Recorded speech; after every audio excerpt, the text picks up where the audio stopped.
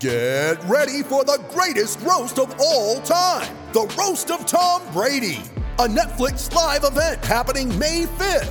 Hosted by Kevin Hart, the 7-time world champion gets his cleats held to the fire by famous friends and frenemies on an unforgettable night where everything is fair game. Tune in on May 5th at 5 p.m. Pacific time for the Roast of Tom Brady, live only on Netflix. You ready? Showtime. On May 3rd, summer starts with The Fall Guy. Let's do it later. Let's drink a spicy margarita. Make some bad decisions. Yes! Audiences are falling in love with the most entertaining film of the year. Fall Guy. Fall Guy? Fall guy. That's what the poster said. See Ryan Gosling and Emily Blunt in the movie critics say exists to make you happy. Trying to make it out? Nope. Because I don't either. It's not what I'm into right now. What are you into? Talking. Yeah. The Fall Guy. Only in theaters May 3rd. Rated PG-13. I'm Alex Rodriguez. And I'm Jason Kelly. From Bloomberg, this is The Deal. Each week, you'll hear us in conversation with business icons. This show will explore deal-making across sports, media, and entertainment. That is a harsh lesson in business. Sports is not as simple as bringing a bunch of big names together. I didn't want to do another stomp you out speech. It opened up so many more doors. The show is called The Deal. Listen to The Deal. Listen to The Deal on Spotify. All right, folks, welcome back to Last Mountain Wire Football Podcast. Week 10 preview, part 2. MWWire.com is where the website where we publish the podcast, written work, how to watch, quarterback rankings, soon to be posted today, I should say. Joined by Matt. So how you doing? I think we made a good call splitting this up this week. I think so, too. You know, we would have been pretty close to burning the midnight oil yesterday, but we're back. It is Thursday morning. You know, some of the games from our last podcast are kicking off later this afternoon. Full slate ahead of us. It's looking good. Yeah, we got. We're gonna do our 3 Saturday games. Saturday plays out nice too. 3 games, 9:30. Well, let's do whatever. 11:30 Eastern time, 9:30 local time for Air Force versus Army. Fresno UNLV is a lunchtime kickoff at Allegiant Stadium, and then the night kick, not extremely late Hawaii kick, but still late. What is it, 5 o'clock local time, I think it is there they're going to play? I believe it's 6 p.m. local. Does Hawaii do daylight saving time or no? I honestly don't know off the top of my head. But either way, first instance where the Warriors are going to be taking us deep into the night this year. So, America, you are welcome. You're welcome. Currently, it is 3 hours for me right now, recording 11:36 Mountain Time, 8:36. So, for me, yeah, it's a 6 p.m. kickoff. So, you're correct on that. So I think that's what it is, because they do the midnight Eastern kicks up until usually this time. There's a couple games that go earlier. But neither here nor there. We're getting to the games. Air Force, Army. We should note, you spotted this on Google News. So what did you find this morning on this game, Matt? That we're a little confused at the moment. Yeah, so I was finalizing preparations for this podcast, and looking through Google News, I noted that there was a link to an article from the Colorado Springs Gazette that had noted that the game had been called off because of COVID-19 concerns. And all I really saw was the headline, because when I clicked the URL, I believe it's still there. It might still be there by the time this is out. You screenshotted it, though. Yeah, I screenshotted it. The article wasn't there. So my guess is that it was perhaps published inadvertently. But, you know, it's no secret that Air Force has been wrestling with some COVID protocols, not necessarily infections, but players missing time with, you know, contact tracing protocols, things like that. So as of right now, it's 10:38 in the morning on Thursday in California, where I am. The game is still set to be on. Other people in our mentions on Twitter are saying that they've heard similar kinds of rumors. So we're going to presume that the game is happening. But, you know, between now and Saturday morning, that could change. You don't really know. Exactly. We'll see, because it is an early kick. It's a CBS kickoff, 9:30. Actually, hold on just a second. Oh, wait. Breaking news? I'm checking. Yeah, somebody screenshotted it, and shout out to Patrick_Saxby on Twitter. I don't know if it's the same article or not, but it looks like the game is off. Where is this coming from? I'm checking right now. From the Colorado Springs Gazette. Oh, so it is off. So that makes this podcast a lot shorter. And good thing we waited until today. And attempts to reach Air Force officials for confirmation were not successful. What a shocker. Well, wait, you're telling me the United States Air Force Academy football team, who didn't have a defensive coordinator leading into media days, is keeping a secret from people? You're telling me that's the case, Matt? I think so. Yeah, because they sourced a tweet from an Air Force player, Gary Mossop Jr., where he said, "Well, no football this weekend for us." Dang, that tweet was deleted. Oh. Somebody caught it. You want to tweet that from our account? Would you, by the way, Matt? Would you get a chance? Yeah, and previous reports had noted that, I guess, 7 different players were not expected to be available because of those same protocols that we've talked about previously. Mm-hmm. You know, we had mentioned that both Nolan Laufenberg and Kyle Kreps, 2 offensive linemen, missed the game against San Jose State a couple weeks ago. So, I mean, it was something it's an ongoing process that the program is working through. So I guess we'll see if they reschedule. I guess there is some talk that they might reschedule for December 19th, after the Army-Navy game and before the Independence Bowl, which Army is already slotted to play in. What's the date of that? Because bowl games have been set for dates, right? Yeah, so Army-Navy is December 12th. At West Point. Yeah, the Independence Bowl is on December 26th, and so I think they're looking at December 19th. We'll see if that's still the case. Yeah, that's what we've got right now. All right. All right, so they'll be on our Twitter account, MWCWire. I will feverishly work on a post after we're done with this because I'm not going to type it right because I don't want to be distracted. So, speaking of this game, just kind of big picture thing, this does not impact one thing we mentioned before early on in the remember there's the game calculations to be eligible for a conference championship game? Mm-hmm. The Mountain West had something where I wrote it somewhere. I don't have it in front of me, so I'm going to butcher the numbers. But basically, the more games you miss, it's going to lower the threshold overall for the Mountain West to have a title game with. Thank you for the screenshot, Matt. It's right there in front of me. But basically, the more games you miss as a league as a whole, you have to play a certain number of games. Because when we started, it was at 6, which Air Force was playing. This Army game doesn't go toward that. Just so you know, because it's obviously not a conference game. So if there's more games missed, you may it impacts really not this game, but Air Force, Boise, San Diego State, because they all play at least one non-conference game. And so just keep an eye out for that one. It's like Wisconsin to Big Ten. I think they have to play 5 games. They're already missing 2. So if they miss one more, they can't participate in the Big Ten title game. So it's Air Force. Can I interrupt for just a moment? Because apparently these were screenshots of the article before they was taken down. So maybe we should talk a little bit about the game. Let's do it anyways. It's going to happen. Guess what? If it happens or not, we got you covered, right? We don't want to get out of here. So that's true. We don't want to let our Falcons fans out there exactly down. We got our buddy Sean is doing his work on us as well. So he's probably pulling his hair like, what the heck is going on here? So it's all that type of stuff. So yeah, source told the Gazette. But the tweet is legit, though, right? The one that was screenshotted? Yeah, I mean, I would presume that he took screenshots of the article before it was taken down because when I saw it, it had been about an hour. Yeah, that's what your screenshot showed, an hour. And that was probably about, 10 Pacific time or so? Something like that, yeah. Okay. So we'll just preview the game as it's happening. If it doesn't, well, whatever. We're going to talk about it. So I don't know. I don't want to guess if it'd be canceled or not, but it seems like there's a handful of people looking into it. So if I were to put a gut check on what's going to happen, here's the thing, really quick. If they're traveling, 9:30 local time for the game.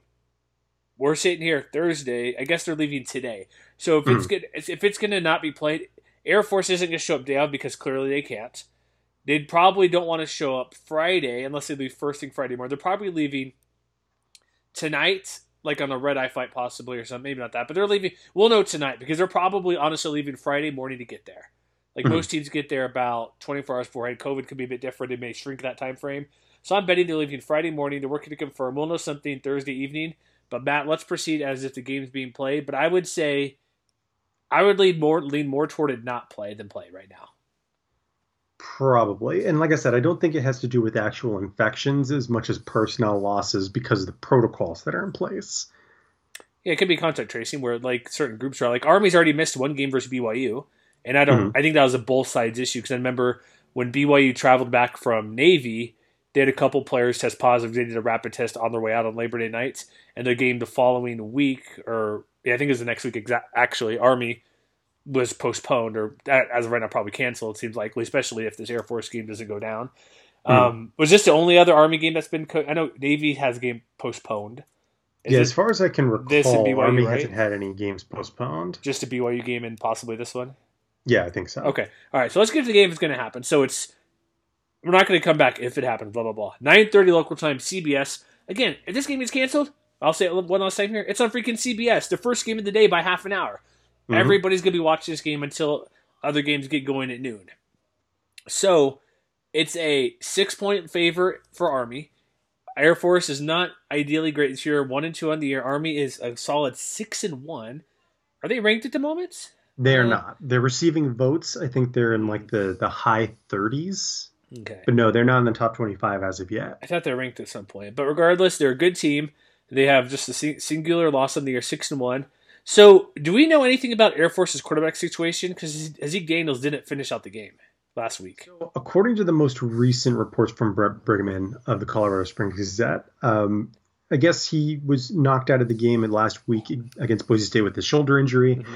They did give him clearance, at least according to the broadcast, that he was good to come back into that game. But of course, Warren Bryan, ended up seeing most of the playing time from there on out. So I have to assume that you can only glean so much from the Air Force depth chart, but he is listed as the starter. Daniel is, and so I would assume that you were probably going to see him get the start under center if he's 100%, if he had practice throughout all the week. Yeah, I remember listening to the radio broadcast because out and about, and I'm like, oh, why is Daniel not playing? Because I looked at my phone before I took off driving, like, oh, he only had no passes, I think, and only a handful of carries. Listening to Jesse Kurtz and the other guy in the Air Force broadcast, they mentioned Daniels. I didn't hear. They said he was just not. All they said was he's not in the game, but they said he has his helmet in hand, so I assumed injury was why. So you're right. It seems like from my radio experience, broadcast, hearing in your TV, that he could have returned if needed. But what's the point when they're playing a game and how the outcome is going? It's like just. Yeah, and I think more important than the quarterback situation is the fact that they're also getting other guys back on the offense as well, like Timothy Jackson, who missed last week with injuries of his own. He's slated to be back in the starting lineup at fullback. Nicholas Noy in the center, underrated with the guys around him on that offensive line, but he's, I believe, set to be back. And so now all of a sudden, other than Caden Remsburg, who's still going to miss at least a couple more weeks, probably with his own injuries, the offense is as close to full strength as it has been since the Navy game. And so I think if you're an Air Force fan, you can be encouraged by that, because I think both quarterbacks have shown to this point that they're capable of running the offense. Last week against Boise State, I don't know if I would say that the offense was the problem, because they still averaged to 6 yards per play. They got 30 on points the ground or something like that. Yeah, and they scored 30 points. I think they ran for 415 yards or something like that. Mm-hmm. And even though the result didn't necessarily go their way, it's really hard to blame that on the offense. Yeah, they averaged 6.3 yards per play. They scored 4 times on the ground. I don't think you're going to get any complaints, regardless of whether it's Daniels or Bryan, running the whole thing. To me, the bigger question is wait, hold on. More breaking news. Okay. Link from Gazette's Colorado Spring Gazette. Is it live? It is live. Game is called off due to COVID outbreak. All right. It does have the 1 hour ago marking as well. So, what's going on? Hey, I love this because we're doing. This is like me doing a radio show during COVID-19. Rudy Gobert gets test positive. What's going on? We're scrambling, looking for news, calling people, texting people, tweeting people. But as of right now, so the game has been officially Let's go ahead and read the article quick just to make sure, man. Not word for word, but let me give a quick. Let's do it. Guess what? I've reached my limit of articles from the Colorado Spring Gazette. Oh, no. Incognito window ASAP. I believe it was basically the same thing. Let me go through real quick. Now this is boring, but this would have been, obviously we'll see if this game gets postponed. It does have the big difference now is they're saying because of the COVID outbreak, so it may not necessarily just be about the protocols anymore. They're wrestling with the disease. Same thing. Attempts to reach Air Force officials were not successful. Blah, obvious. They mentioned Gary Mossop Jr. tweet Thursday. Well, no football's weekend. Tweet deleted. Like you mentioned, 7 Air Force players were not expected to be available. Not necessarily because of test positive COVID, but as contact tracing. And I do not want to subscribe for unlimited access. Click box, back to the article. Air Force and Army don't have any common opponent dates remaining on schedule unless you mention December 19th, if they want to get that in between the Navy and bowl game. They were expected to travel Thursday, a day earlier than most road trips just because of the early time. So they're probably leaving like now, early afternoon, late morning, because it's 11:50 Mountain Time right now. So that game is officially off the books. So if you're Army, you clearly want to play that because BYU's trying to get Army back on the schedule. Air Force takes priority over BYU, even though BYU's a ranked team, probably more national pub, but these CIC games are more important than anything. Mm-hmm. Particularly Army, but I mean, Independence. Especially with the academies, we have to keep in mind is like their responsibilities are to the country too. They're much more important than the average football program, and so I think their calculus for playing or not playing is probably a little different than it would be for a lot of teams, and so bummer. Yeah, so I was really looking forward to rolling out of bed and watching college football. I know, even earlier than normal, right? Yeah, exactly. So with this game here, how would you think it would have played out? Let's kind of give like a little hypothetical to give a little taste of what could have happened. I like what you're saying. They're getting all these players back. Again, here's the thing with the opponents they played. Boise, much better. Navy, Navy they won. Sorry, I tried to think back. Like, when was that game again? weeks ago? It was about a month ago. Yeah, it's like, I'm trying to think, like, wait, week 1 was last week? No, they played before. If they're at full strength, I think I would have given Air Force a pretty good chance to win the game. I don't think I would have picked them outright to win, but I think it would have been easily 6 points. They could have covered that. And you're getting, I know they're missing, who are they missing? Just Kaden Remsburg, but they're getting Tim Jackson back. Like, I think that would have been enough. And here's the thing, too. Army doesn't throw enough to beat that secondary. That's not great. They probably would have had a couple big plays downfield, maybe thrown a bit more than normal, but I don't know if they would have been able to throw enough to really take advantage of that secondary. That's not great. But I still would have leaned Army, but it would have been a nail-biter. Mm-hmm. I mean, I think it really would have come down to whether or not the Falcons defense would have been able to rebound from what they did last week against the Broncos, because like I mentioned a minute ago, the offense wasn't really the problem. It was the fact that they gave up over 9 yards of play. And I think against an Army offense that it's been pretty good this year. I think they're averaging 5.2 yards per carry on the ground, which is, it's a big improvement on where they were a year ago. It's 5.35, excuse me. They had a true freshman in the backfield, Tyrell Robinson, who's really been a star for them in the early going. Only 38 carries, but he's averaging 8.5 yards per carry. But I think they ran into the same kinds of questions coming into this one that, as we talked about with BYU in the last podcast, it's really hard to tell just how good they are, mostly because of who they played, because when you look at the splits on a per carry basis, they've been better on the ground against FBS teams than FCS teams. Mm-hmm. And as a reminder, the Black Knights have played 3 FCS teams to this point. Yeah. But of the 4 FBS teams that they've played, you look at who they've actually played. Cincinnati was able to hold them in check, as you might expect. The Bearcats do have a pretty good defense. Mm-hmm. But the other 3 teams are Middle Tennessee State, Louisiana Monroe, and UTSA. None of those 3 teams, at least by the advanced metrics, have really lit the world on fire or anything like that. And so, even though Air Force, I think, was probably going to be without a couple of their defenders in the middle, Bergman had noted they were probably going to be without Noah Bush and Will Trollock, the inside linebackers. Yeah. Especially if Army wanted to attack up the gut, if they wanted to lean on their own fullback dive and really test the interior of that Falcons defense. So you mean their normal offense, fullback dive for Army?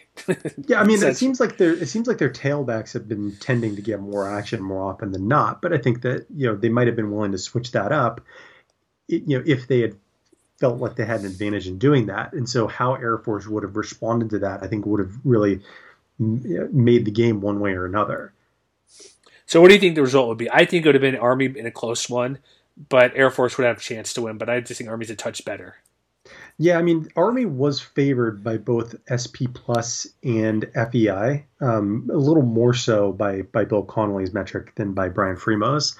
But I honestly think that Air Force, because of what we've seen from their offense, especially over the first few weeks, I would have liked their chances to, do some damage against an Army defense that's been solid. But again, I think there would have remained that question of how good are they really when it comes to defending the run, especially. And so I'm like you, I would have seen a close game, but I think I would have come out in favor of the Falcons coming away with it. You would have?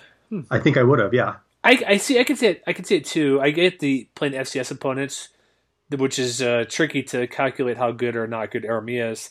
I just I know the Boise State game, how superior talent they are to Air Force overall, but these games are always pretty close, and I still would think Army would still find a way to move the ball.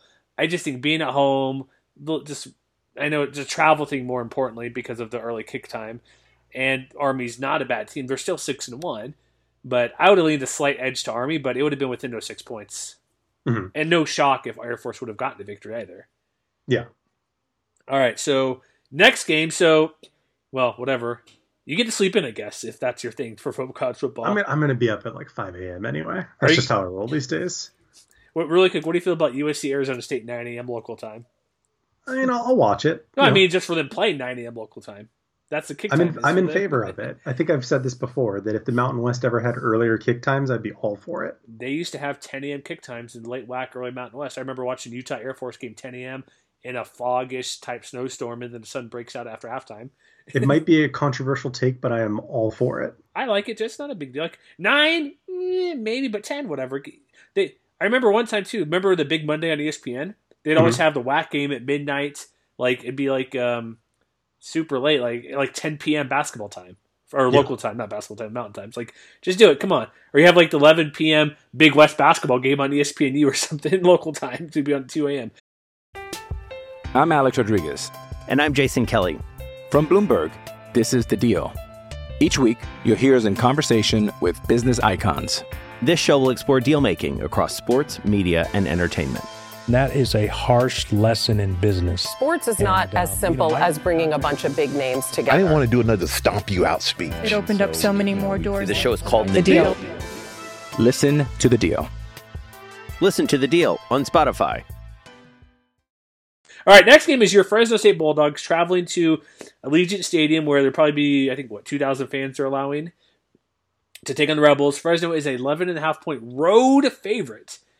When's the last time Bulldogs been that big of a road favorite on the road? Whew. It might have been. I mean, it's probably been like a couple of years, I think. I would think, unless you're counting like their road game at New Mexico State last year. That counts. Were they a double-digit favorite? I think so. I don't know that off the top of my head. Let's say yes. So not too long ago, as I make some grand gesture about this. Mm-hmm. CBS Sports Network, 12:30 local time there, and UNLV in Las Vegas Pacific time frame. So my biggest thing about this game is quarterback situation for Fresno State. Not that there's really a situation, but the way Jake Haener turned around from week 1 to last week, and what he'll do against the UNLV defense that. Can we just be nice and say they're not very good, Matt? It's been tough sledding in the first couple weeks, I will say that much. Because currently Haener has 600 total yards, 4 TDs in 2 games. Mm-hmm. I can see him getting like another 300-yard game easily against this Rebel defense. Yeah, and he wasn't even the only one. Like Ben Woolridge came in for a couple stints, and he looked pretty sharp. Mm-hmm. And so, it's ironic that the Fresno State's quarterback situation, even though they're kind of doing something similar to what UNLV has done over the first couple weeks, that it's worked out a lot better for them, interestingly. And I wonder if that just comes down to familiarity with the system, because, Kalen DeBoer and Ryan Grubb, the Fresno State offensive coordinator, like, it's no secret they go way back. They've worked together at multiple stops. And so DeBoer coming back into the fold, keeping Grubb, letting him do his thing, and really opening up the creativity in the offense. It doesn't surprise me that it's been easier for them to incorporate some new wrinkles, than it is for UNLV, which in a lot of respects is kind of starting over. Entirely new staff, a lot of new young players on both sides of the ball. And so you kind of have to feel for them. But I think it might be worth noting that, their own quarterback performance, they stuck with Max Gilliam a little more last week, did they not? And one moment real quick. I just got a DM for a buddy inside and out Army. Oh, never mind. I apologize. Here's exactly what he said. He sent me a DM. Let me apparently Army and Air Force. Okay. He just mentions there's outbreaks on both sides, it looks like. Mm. And then I just noticed a DM from Forgotten Five, In and Out Army on Twitter. Army and Air Force talking about canceling, which is obviously done. Partially, it's all the academies essentially because Navy already had their game postponed. So that's the last update on that. Sorry to interrupt, but I'm like, wait, is this new? I'm like, oh crap, I could have waited for that for a better pause break match to discuss. But no, it's fair. It's fair. But it's now break, and so it looks to be obviously done, like we said. So sorry, back to your point. You're mentioning UNLV quarterbacks and Max Gilliam being the guy. It looks like he's the guy, and he did have a better performance in the second game than he did in the first game. Which, for sure, if you're thinking about a couple weeks ago when he took over, or a couple of years ago, excuse me, when he took over for Armani Rogers, there was that similar kind of curve where it took him a couple weeks to get up to speed. But by 3-4 weeks in, he looked pretty good in helping the offense kind of pivot from one that was a little more run based to one that was a little more balanced. I think the big issue for UNLV and Fresno State did a really good job of resolving their own issue on this front a week ago against Colorado State was creating big plays, because one of the things that I think could really hinder the Rebels in this game is the fact that through 2 games, Gilliam is only averaging 5.1 yards per attempt. And the Rebels as a team only have 3 pass plays of over 20 yards. And so when I look at this game, I think, Fresno State definitely looked much improved on defense against the Rams last week. But, if the Rebels have a capacity to soften them up with the run game and then attack them over the top with play action or something like that, they could surprise some people, but I think it really comes down to just generating more big plays. And kind of related to that is the question of, if we know who the quarterback is going to be, throwing it out there, who's going to be the guy coming down with it? Because now all of a sudden you look at the wide receiver core, and it's still a big question about who's going to create those big plays down the field. Because we know now that Randall Grimes, who was last year's leading receiver, he's been suspended for the season for, I think, violation of team rules. People are suspecting marijuana use. Yeah. And so, that's a big blow. And then I think according to Tyler Bischoff, there were a couple of other receivers who also had opted out of the season. I know the one name I recall was Mekhi Stevenson. But, the guys they have coming back. Tyleik Collins is solid. Tyleik Collins had a very promising freshman year 2 years ago, and then vanished last year and has been relatively quiet in the first couple of weeks. I think that he can be an impact player. We saw Steve Jenkins be an impact player in the Fremont Cannon game last year, but there's still a lot of questions to be answered on that front about, can they do what is necessary in order to create separation, in order to create opportunities for themselves to make those big plays? Because if they can't get it, then all that's going to mean is that the Bulldogs are going to focus on shutting down Charles Williams. And if they do that, they're toast. Yeah, then they're toast. Yeah. Let me ask you a question. Do we need to eat a little crow at Max Gilliam? Remember how he called us out? I didn't come to UNLV to be a backup. Mm-hmm. Do we need to eat crow on that, or does he need to perform a bit better where we make an official and formal apology? You know what? If he's listening, I'm going to say I stand corrected. You were right. I'd agree too a little bit, because I'd have to a degree. Like, he's a starter. He started last year, a handful of games. Mm-hmm. He's a starter this year, pulling away from a group of 3. So I'll do it. I'll say we're wrong. It's just, man, remember, Armani Rogers compared to Cam Newton. Don't forget that. Yeah. Do not forget that. I think another thing that'll help is the fact that they're finally getting Giovanni Paolo back at tight end. He missed the first couple of games because of his role in that same Fremont Cannon game last November. But he's back in the starting lineup. He's listed with Noah Bean as an or. And so I think adding that element to the game, which was a kind of a sneaky productive element of their game last year. I think between the two of them, they had 44 receptions. And, that could help them soften up the Bulldogs over the middle, really put a lot of pressure on guys like Aaron Mosby, like Lavelle Bailey, to be able to keep up with them in coverage. And also to be able to just line up in, 12 personnel if they want to, and just run the ball with Williams, with the other guys in the backfield, Dylan Downing, If that's the direction they want to go in, I think that now they might be better positioned to do that. But there's still a lot of questions, and I think what it really comes down to, like I said, is just getting more production from the wide receivers, because if they can't do that, then it's going to be really hard for them to get anything else going. You're right, because it's not like I don't want to compare UNLV to like an academy, but I would compare them more to San Diego State. Mm-hmm. Just think about the structure. Don't start yelling at me, people. Listen to me. San Diego State doesn't need a quarterback to be amazing. They don't need Ryan Lindley to come back. They didn't need Jack Sears to come in and throw for 300 yards and 2.5 touchdowns every game. What they need is a QB who is like, if I'm being honest, like what would I say probably, Matt? 175 yards in the air, no picks and a touchdown. Something like that, about 60% passing, just above average. Like they might go at 9 of 14 like 12 of 16, 150 yards, 180 yards. If they can do that, they just got to open up just enough to make a play action be beneficial, to make Fresno be honest in guarding either tight ends, any pass catcher.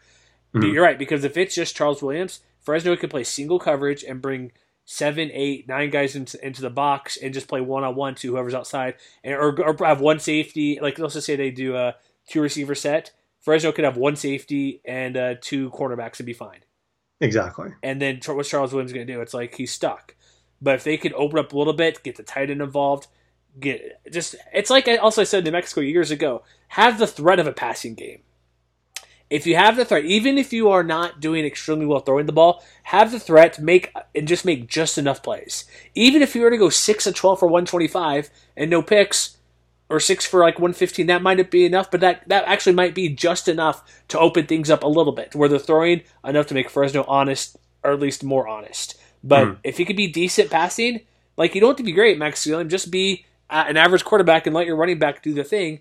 Even if that's the case, I don't think it'll be enough, but that way it would be competitive, where they could hold on to the ball more. I could see him going off for 150 in this game if the passing game can just be marginally efficient. I mean, I think if Gilliam has the exact same stat line that he did last week against Nevada, but he does it on 30 attempts rather than 40 attempts, UNLV should be pretty competitive in this game. Why did he throw the ball 40 times? Jeez, come on. They fell behind. I know. I'm just saying, like, defense, help a guy out. Help a brother out there, defense. And that's the other thing, too, is like, we saw a little bit of progress on the defensive side of the ball for the Rebels. But now all of a sudden they're facing another offense that, at least in the early going, looks just as explosive as the one they just faced. Just in terms of long passing plays, Carson Strong right now is number 1 in the conference as far as 20-yard pass plays. And we mentioned this with regards to Nick Starkel last week, how he's number 2, but the other guy who's number 2 is Jake Haener. Not bad. And so I think that, what you're starting to see from the Fresno State offense is, a little more creativity, despite the fact that, the running game has been a little sluggish in the early going. Like on a per carry basis, they're actually dead last in the conference, which is a little bit of a surprise when you consider that, you would expect Ronnie Rivers, you would expect a healthy offensive line to be able to take care of business. But they haven't necessarily needed that. Like, Rivers is still averaging 4.2 yards per carry, which is, it's okay. He's scored 3 times, so he's still very clearly been a focal point of the offense. But it's the fact that, in 2 games, you've already got 1, 2, 3, 4, 5, 6 different guys with at least 5 receptions. So they're finding ways to spread the wealth around and keep defenses from focusing on one guy or another. And that's really enabled, the big play element to come out, like Carrick Wheatfall, who's got 8 catches and he's averaging 20 yards a catch. It's allowed the running back screen, running back flat routes to really thrive because, Rivers has 6 catches and he's averaging so far a career best 12.8 yards per catch. Mm-hmm. Jordan Mims is also averaging 11 yards a catch. Mm-hmm. So they've been very effective through the passing game. And when you consider that, some of the bigger names of the opt-outs have been on the offensive side of the ball, it's also worth noting that Drew Tedgman and Greg Francis, who were expected to be contributors in the defensive backfield for UNLV, both of those guys opted out too. And so there's going to continue to be a lot of pressure, especially on the freshman corners who've, they've been up and down, as I think you might expect freshman cornerbacks to be. But how well they can contain, and I should probably mention their names, Sir Oliver Everett and Noel Williams, how well they can contain Wheatfall and Jalen Cropper and things like that could go a long way towards determining how long this game remains competitive. I'm going to say they're not going to do extremely well. But they may not have to because, UNLV, because UNLV's rush, like you mentioned that, the UNLV rush defense gives up about 6 yards a carry. And so I think Fresno can move the ball out well. I think you're right, those freshman young guys are going to be tested early and often because you're right, Fresno and what Kalen DeBoer's doing, like throwing the ball to everybody in his offensive play calling and grubs and what they're doing, like they can pick what they want to do and have no issues beating UNLV. So because the rush defense isn't great.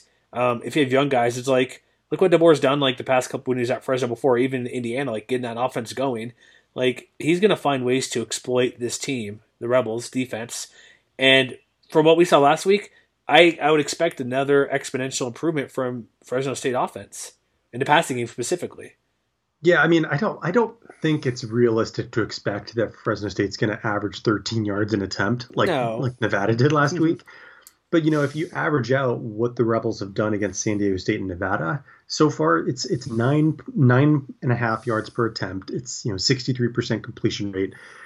And, if Haener hits those marks, which I think is definitely within their own possibility, then it could be a long afternoon for them. Yeah, I could see that mixture is perfect because Aztecs right now are 5.8 per pass attempt. Nevada overall is 9.7. So I could see them, like Fresno being in between. They're not as explosive as Nevada, but they're clearly more than San Diego State.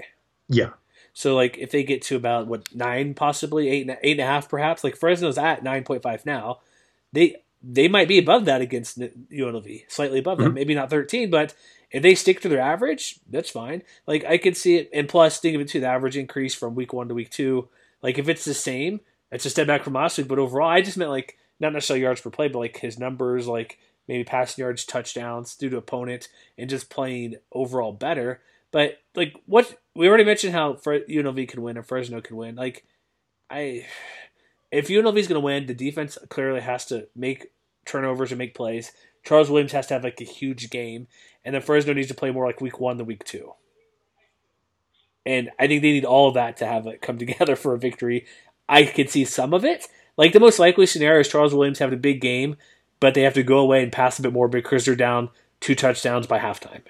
And for Fresno State, for them to lose, like I said, the Williams thing, for them to win, they can just be above average. They can be average and still win this game on offense. Yeah. So it would take more, for what I'm saying, basically the main point here, the final point, for Fresno to lose, they have to play a bad game, which is very simplistic, man. If you play bad, you're going to lose. But that's my point. They don't have to be on their game to get a victory here. Them playing poorly would maybe be winning by touchdown and not covering that line. Yeah. What do they advanced metrics stand this one? So Vegas Insider, I'm just going to throw that out there in case we forgot to mention it. Fresno's currently an 11-point favorite. SP Plus also favors the Bulldogs by roughly the same margin, actually. 11.4, this is 74% win probability. FEI likes them a little bit less, but they still favor Fresno State by 8.4. All right, what's your pick? I'm going to take Fresno State to win this one pretty comfortably. I think UNLV should be able to move the ball at least a little bit on offense, but I don't think they have enough on defense to really contain them. So, I mean, I kind of see it unfolding pretty similarly to how last week's game against Nevada did. I'm going to take the Bulldogs to win 31-20. You think they'll get 20 points? I think so. The over-under is kind of high at 58. That seems a bit high for me because I don't think UNLV can score enough. And Fresno's not, like I said, use the same word again, as explosive as Nevada. But I think they can get to 35. I'm going to go 35-13. All right. Convincing victory, Matt. All right, before I move on to the final game, we need to discuss our buddies over at MyBookie. If you want to make some money this weekend, hedge your bets on your picks between us. Go with your gut, right, Matt? I don't know. There you go. Don't always follow our picks for what we do, but you got the NFL this weekend, Mountain West. Just if you made an Air Force Army pick, figure out how to get a refund on that game because it's just not happening. So definitely look into that if you made a bet on that game. But again, we've got NFL, obviously college football going on right now over at MyBookie. You got favorites, obviously Fresno State a favorite. Underdogs, Utah State plays today. They're a pretty big underdog. We talked about them.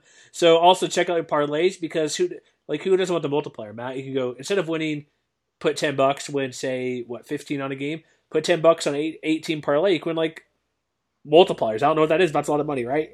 You only live once. You only live once. So eventually you hit that 10-team parlay with $8 or 10, whatever you want to do. But check it out. Underdogs, favorites, every way to win. Player prop bets are an amazing way to go to have some different type of fun. Because that's more like fantasy football, man. It's like, oh, I want my guy to get 85 yards kept receiving and 2 touchdowns. I'll take it. You can definitely do that. Futures, obviously game spreads, the prop bets. Over at MyBookie, if you use the code I gotta say it clear, Matt, to make sure they like it and accept this. Promo code OVERTIME. Again, overtime to double your deposit. So definitely check that out so you can get a head start in case you do happen to have a sluggish start. But go use that code OVERTIME at MyBookie to sign up, and you'll be good to go. Final game of the weekend. Our favorite late night Hawaii Warrior game. 85 degrees, sunny in the islands. It's on, what's the app called again? I don't have it in front of me. Is it Team One Sports? Yeah, so the app is Team One Sports. Phew, if you look at our previews on MWWire.com, you'll find all the links that you need in order to download it if you don't have it already. If you're on the islands, it's on Spectrum Sports Pay-Per-View. But if you're anywhere on the mainland, just make sure that you've got that app on hand. All right, one thing we need to get to, definitely good info to know, but also New Mexico. Do you see where they hung out this week, Matt? I did. They hung out in Vegas. Vegas. Did you see him when you were in town? I did not. Oh, dang it. You could have saw Rocky Long out there, or Danny Gonzalez. So they're hanging out there in Vegas. I don't know if you and I discussed this. Me and Matt Wadley did on our recap for a moment. So they're hanging out in Vegas. Odds of them playing a home game seem very slim. They're going to be traveling around the country, probably based in Vegas, so that'll be quite difficult for them. So that's kind of a thing to look at while they're living out of a suitcase, which could be why they're a 15.5-point underdog on the road. You know what I like about New Mexico? They have a passing game, it seems like. They do. When they throw with Tamaki Toyota throwing, I don't have his numbers here. I should have that ready. But he had well over 200 yards. Like, for an offense that's typically stagnant and run-based, they actually looked pretty decent throwing the ball, despite them losing last weekend. And look who Hawaii's played. Nevada threw the ball well against them, not comparing the two, obviously.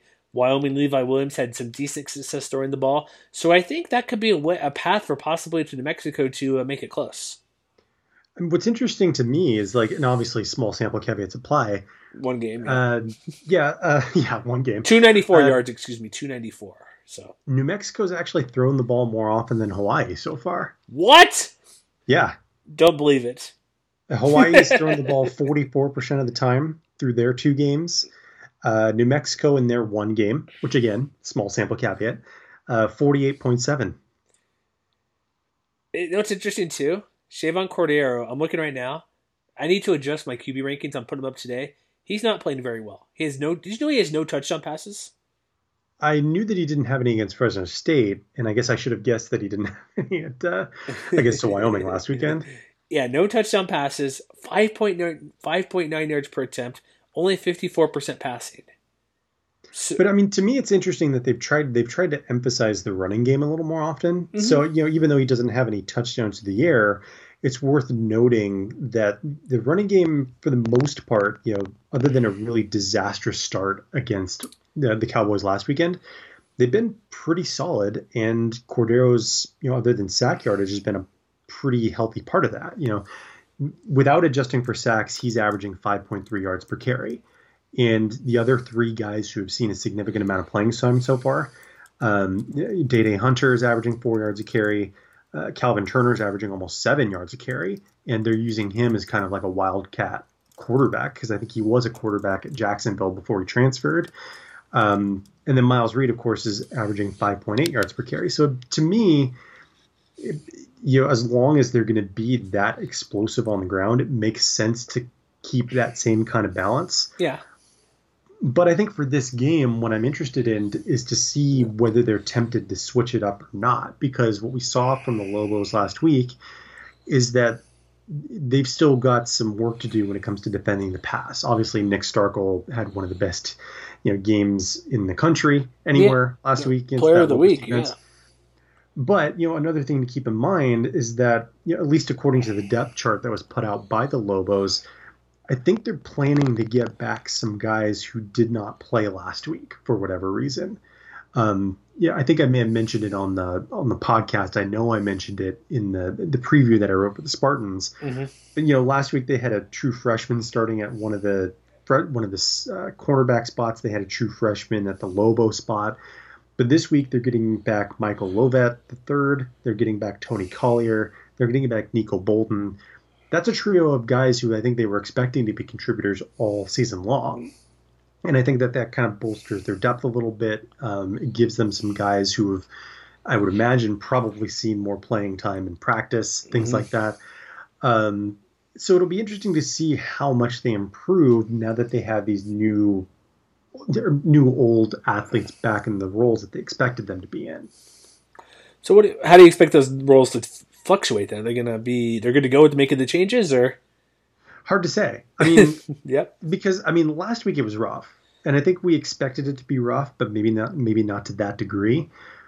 But as you pointed out, the fact that they haven't really been able to take advantage of that to this point is something that's worth keeping an eye on with regards to Hawaii. And some of that had to do with the fact that they were buried really early last week with mental mistakes. They had 5 penalties in the first quarter last week against Wyoming. Yeah. And their only completion in the first quarter went backwards for 8 yards. Yeah, I saw that. I don't think you're going to see that again. I don't think you're going to see Rico Busey get shut out again. Because it wasn't for lack of effort trying to get him the ball that he had 0 receptions. I mentioned so many overthrows. Like Cordero he had guys overthrown open, but he was just off that day. And maybe this pressure, because I don't recall, I kind of sped through the game on the next morning, whatever morning it was, next Saturday, I think, early a.m. Like, he had guys wide open. Like, he was just missing guys that could have made catches. Some catches, their coverage was good, but there is a handful, I recall, maybe 3 to 4 that were, I don't know if it was whoever the receiver was, Rico or otherwise, but there were guys where he just wasn't on target. And they were open downfield for what could have been big plays and turned that Hawaii game versus Wyoming. Yeah, I mean, I think another thing that'll work out more in his favor this time around is the fact that, as we talked about last week with New Mexico, they've still got a lot of work up front to create pressure more consistently, too. They only had 1 sack against Starkville last week, and Hawaii's got an offensive line that has done a pretty good job in the early going of keeping Cordero clean for the most part. Hard to say. Exactly. Maybe he'd been flustered a little more than I think maybe people anticipated. But I imagine it's going to be a lot easier to face New Mexico's front 6 than it has been facing like Wyoming's defensive front, if that makes sense. So let's move to New Mexico then. What can we expect? Like, I think Hawaii will be fine. I think they'll improve what they did over the past game because level of competition is a big factor here where it will decrease quite a bit. So I think I would expect like Cordero to wrap up here. Like they still want to rush him a little bit. Miles Reed should have a solid game. The mix and match how they're running and passing with quarterbacks and running backs. But I think Cordero should get to 60%. And I think I would put good money on him passing for at least his first touchdown of the year in this game. Mm-hmm. So I expect him to play. But look at New Mexico. Like I mentioned, we already mentioned the Roadbows. Yeah. Can we maybe bring back the Throwbows as well? Maybe not yet, because like I said, they're a little more balanced, but they're not like in that Nevada stratosphere where they're throwing it 60% of the time. True, I like it because here's what I think they want. They want a running back though, because Tuioti he led the team in rushing as well with 69 yards, and he had 350 total offense. So he's the guy, and I like that he was the quarterback because he would have been it last year. If I recall, he went back to California. I think his grandfather, I believe, or a family funeral. So there's a lot of spring camp or fall camp. Didn't get to start right away. But he's been a guy around. Like, remember, his freshman year came in and nearly led the Lobos to an upset or come from behind a victory to beat New Mexico State. So they need somebody to run the ball. Bobby Cole had 8 carries for 40 yards. Give him more carries. Give Jordan Kress, give Davion Vigilant. Give them more carries. Or Bryson Carroll, come on, he only had 8 carries. What are they doing here? San Jose State did a pretty good job of bottling Carroll up, which is why, and the fact that they had to rally for most of the game is probably a part of that equation too. Like I imagine if they get a lead, they're going to be happy to use their committee of running backs as well as Tuioti to kind of keep the opponents off balance. But I think they still got to be more balanced. You can't just, like, really quick, the San Jose State game, they were down 21-7 early in the first half. It's like they weren't down huge outside of that. They were playing catch up, but it's not like they were down like double digits that wasn't until late in the game. So I felt while San Jose State did a good job, they may have pulled away from the rushing game a touch early. Maybe, but I would also say that I think the fact that they had 7 plays through the air of more than 20 yards is a pretty good sign if you're offensive coordinator Derek Wareheim. Keep going. And I think that could be where this game is won or lost for the Lobos, is their ability to keep creating big plays like that. And you mentioned Jordan Kress, who I knew that he was coming back to practice after recovering from COVID-19 over the offseason. I didn't expect him to come out and lead the team in targets right away. Like, he only had 3 catches, but he had 9 targets, which is a team high. And Wareheim did some interesting things with him. Like, he put him out wide on one play, and then he would motion him into the backfield on another. You know, they'd have 2 people flanking Tuioti in the backfield while he was in the shotgun. So there were some interesting concepts that New Mexico was playing with in that game against San Jose State. And so I think he could be a potentially big factor, you know, if he can get back to creating those same kinds of 20-yard plays that he did last year when he led the team in that regard. But even if he doesn't, you know, the guys around him in that offense, you know, like Andrew Erickson, I think had, 2 or 3 plays of that same kind of capacity.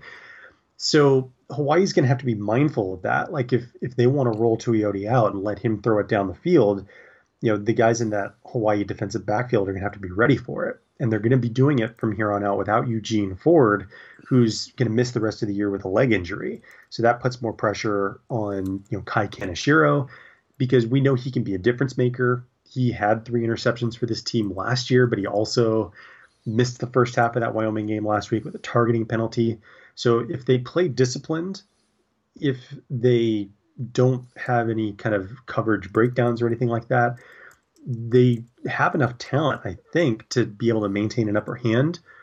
But it is definitely the kind of thing where it could go sideways if, and it sounds cliche, but all it takes is one for them to really change the tenor of this game.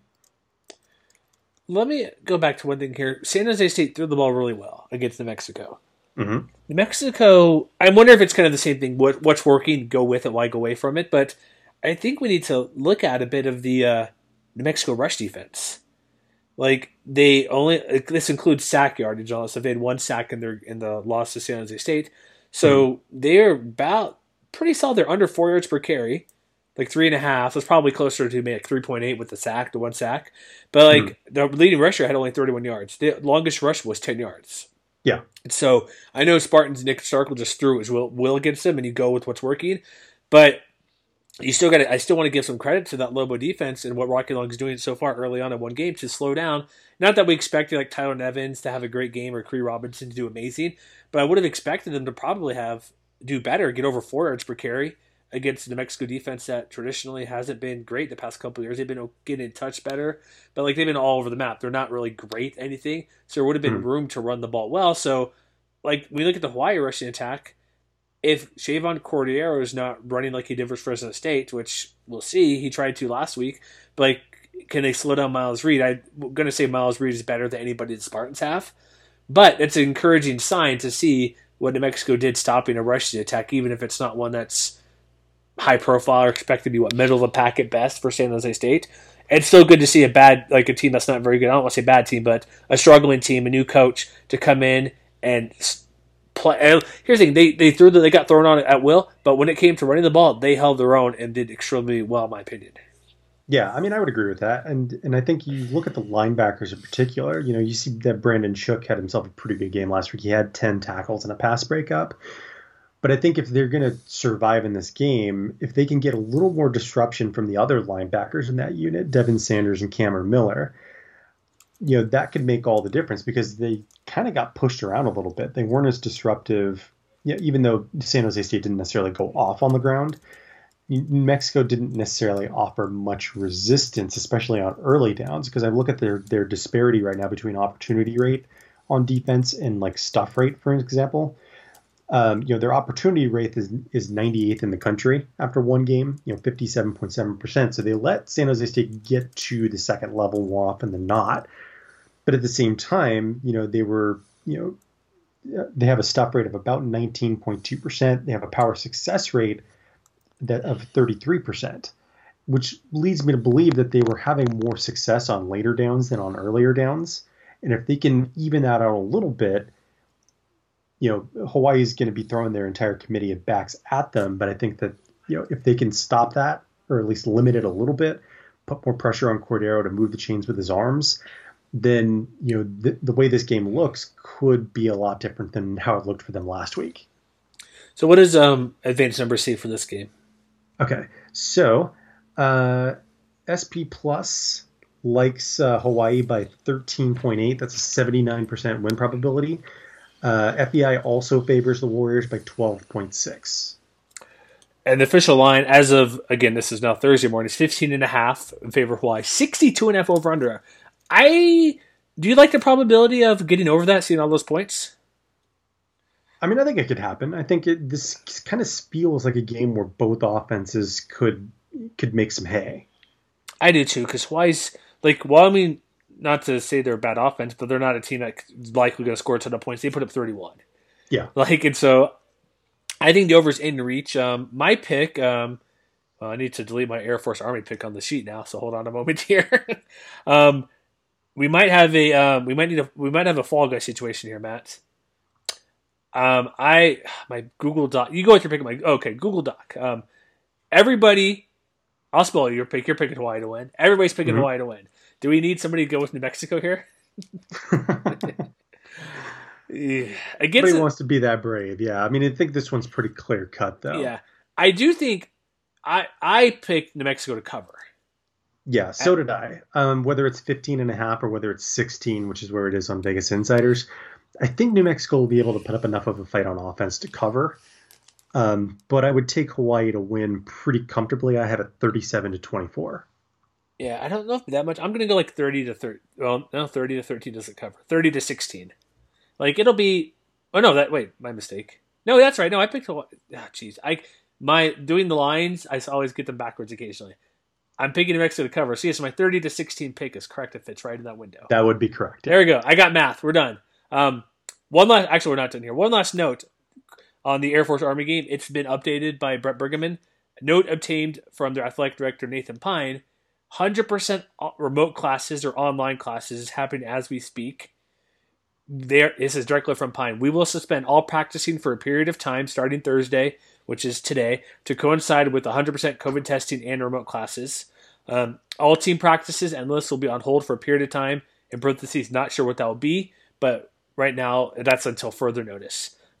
All facilities will be closed for the cadets for that time as well. So they're basically shutting down the academy. Serious question, where do cadets go? Doesn't everybody basically live on campus? You just stuck in your dorms, I guess? I have no idea. Yeah, and so he's basically saying we have to give ourselves a reset. So thank you for what you're doing now. Appreciate not easy time for our athletes. So I've been to Colorado Springs. I've been to that at campus twice, I believe. It's tucked away in the mountains. If you've ever seen the games on TV, Matt, behind those spears and spikes. So this is this going to be a multi-week thing? Could be. Because let's just put perspective real quick, or let's go with a high-profile guy, Trevor Lawrence, Clemson. He was out officially for 10 days, but it's where he could travel to face Notre Dame but be a coach, whatever that means. I think he's right in the cusp. I'm if he's negative enough, I guess that's fine. But the Mountain West, I don't think they had a time frame for being out, did they? I don't recall now. But let's just put it this way. Today's Thursday. Air Force's next game, I'm trying to see here what the next game is. Do you have that in front of you? No, I don't have their schedule. Okay, I will check it up. So we are good here. But let's we'll look it up later. But it could be a 2-week thing. But check us out, MWR.com. We'll get more info because I don't want to scramble and ramble, Matt, because that's dumb and lame and nobody wants to hear that. But check out all the games on MWR.com, and we'll see you next time, folks.